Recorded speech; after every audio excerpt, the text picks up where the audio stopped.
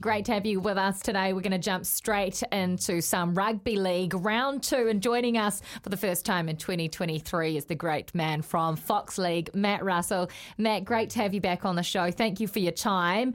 As Latrell Mitchell said, there's cracks in the windscreen. What do you reckon? Do you buy it? Are the Panthers vulnerable before tonight's massive match? I'm not so sure about that. That might have been a bit of mind games and posturing by Latrell, because let's face it, Penrith won the premiership last year by a margin, didn't they? They were clearly the dominant team for a long time. Ultimately, the grand final scoreline was convincing. They won multiple grades. It was such a powerful performance by the club. Many of them played in the World Cup and returned to pre-season late. So, yes, I know they've lost the World Club Challenge. I know they went down in round 1 against Brisbane. But, boy, I think they can bounce back tonight at home and take down South Sydney. And maybe it will be Latrell's windscreen with a few cracks on it after they meet this weekend. Mate, talking about that one tonight, obviously massive. The young halfback who obviously took over from Reynolds at the Rabbits, Elias, turning a few heads after his round 1 performance. Absolutely. That was a big question mark, wasn't it? How can you let Adam Reynolds go, a premiership-winning halfback who grew up over the road from Redfern Oval? But so good were they, South Sydney, in round 1, that, plenty of people are quickly forgetting about that at the moment. You're speaking about Lachlan Ilias, who was outstanding in week 1, still a young player, but they're alongside Cody Walker, who will make sure he guides him in the right direction. Yeah, Lachlan Ilias, you watch him go, that was a really confidence-boosting performance for him in round 1. Now, you mentioned, obviously, the Panthers lost to the Broncos first up. The Broncos, where do you see them at? Is this potentially a bit of a title tilt year for them?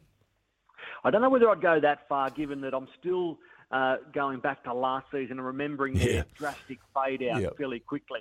And this is a real test this weekend against North Queensland, because the Cowboys were fairly clinical in round 1.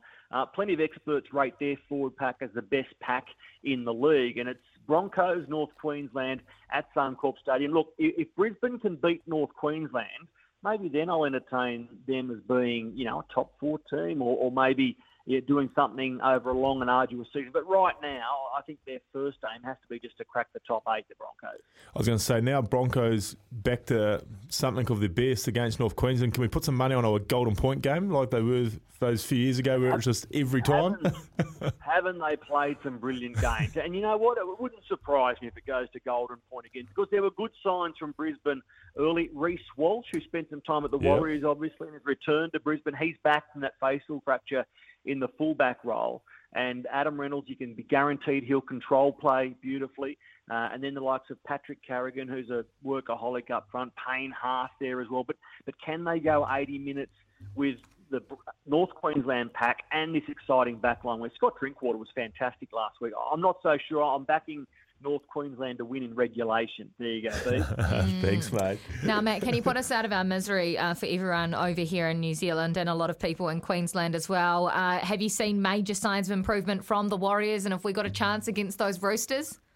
Have you got a chance against the Roosters? You have, because you've got a chance against the Roosters. I like it. How good was he in week 1? You know what? I was watching him and I couldn't help but thinking of Roger Tuivasa-Sheck, who year after year pulled off try-saving tackles that left us all aghast. Well, there was a brilliant one from Nickel Klukstar last week, and I know that he didn't play as much first grade as he would like at Canberra, because they were putting the emphasis on Xavier Savage, but he's a darn good footballer, Chance Nickel Klukstar. Good fella as well, and I just enjoyed watching his performance last week. The Warriors haven't won in Australia since round 8 last year, so it's a 12-game losing streak.